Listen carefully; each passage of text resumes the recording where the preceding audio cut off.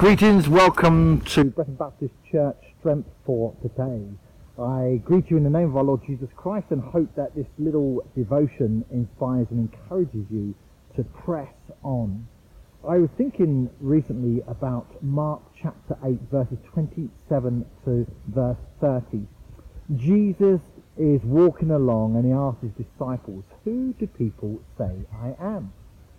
They respond with some say John the Baptist, some say Elijah, and others say one of the prophets. But Jesus persists and insists them answering, "Well, who do you say I am?"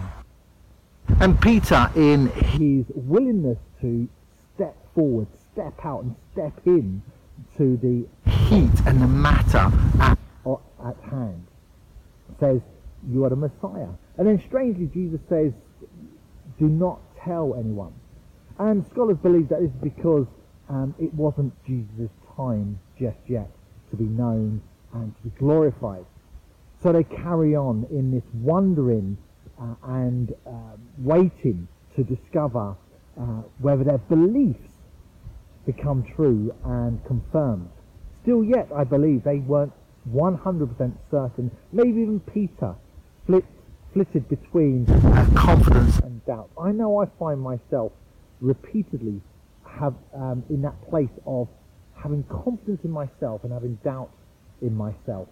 I don't doubt that God sent Jesus Christ and that Jesus Christ is the hope of all the nations, as it says in Matthew's Gospel chapter 12 verse 21. But I do lack confidence in myself and have doubt in myself. Sometimes I feel confident in myself, but that's only aligned with doubt as well. As I flip between the two, I find myself in that sort of void place of not being certain sometimes. Sometimes I feel I'm making the right decisions and doing the right things. I suppose what's coming here is a confession. I doubt myself as a pastor at times. I doubt myself as a good father. I doubt myself as a good husband. I doubt myself in so many ways, in my ability, my competence, my confidence. Sometimes I feel confident that I'm making the right decisions and being like a good father and a good husband. I know I am not the best father. I know I am not the best husband. I know I am not the best pastor. I have every confidence that I attempt to be the best I can be. But yet I find myself doubting myself and feeling not confident. Not that I find myself in a dark place every day and wallowing over my confusions and my inabilities. But I have to work out, so where does my belief lie? It certainly doesn't always lie within me. Sometimes it lies to me, but it doesn't always lay within me. My belief is that God believes me. God is able to know and show me the way. God is able to enable me and empower me and equip me and build up my confidence and remove my doubts and my fears and my trepidations. Where does your belief lie? Does your belief lie?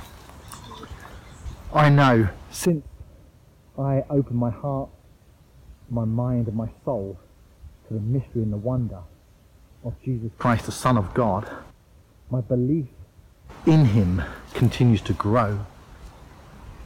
I have to learn, like all of us, to let my faith grow. I am convicted without a shadow of a doubt that believing God has my back covered is 100%. I haven't always got that same conviction of myself, but this I know: God is with me, God is for me, never against me, and my belief in him secures my inability, my lack of confidence and my doubt in myself, because he believes in me. He believes in you and has faith in you.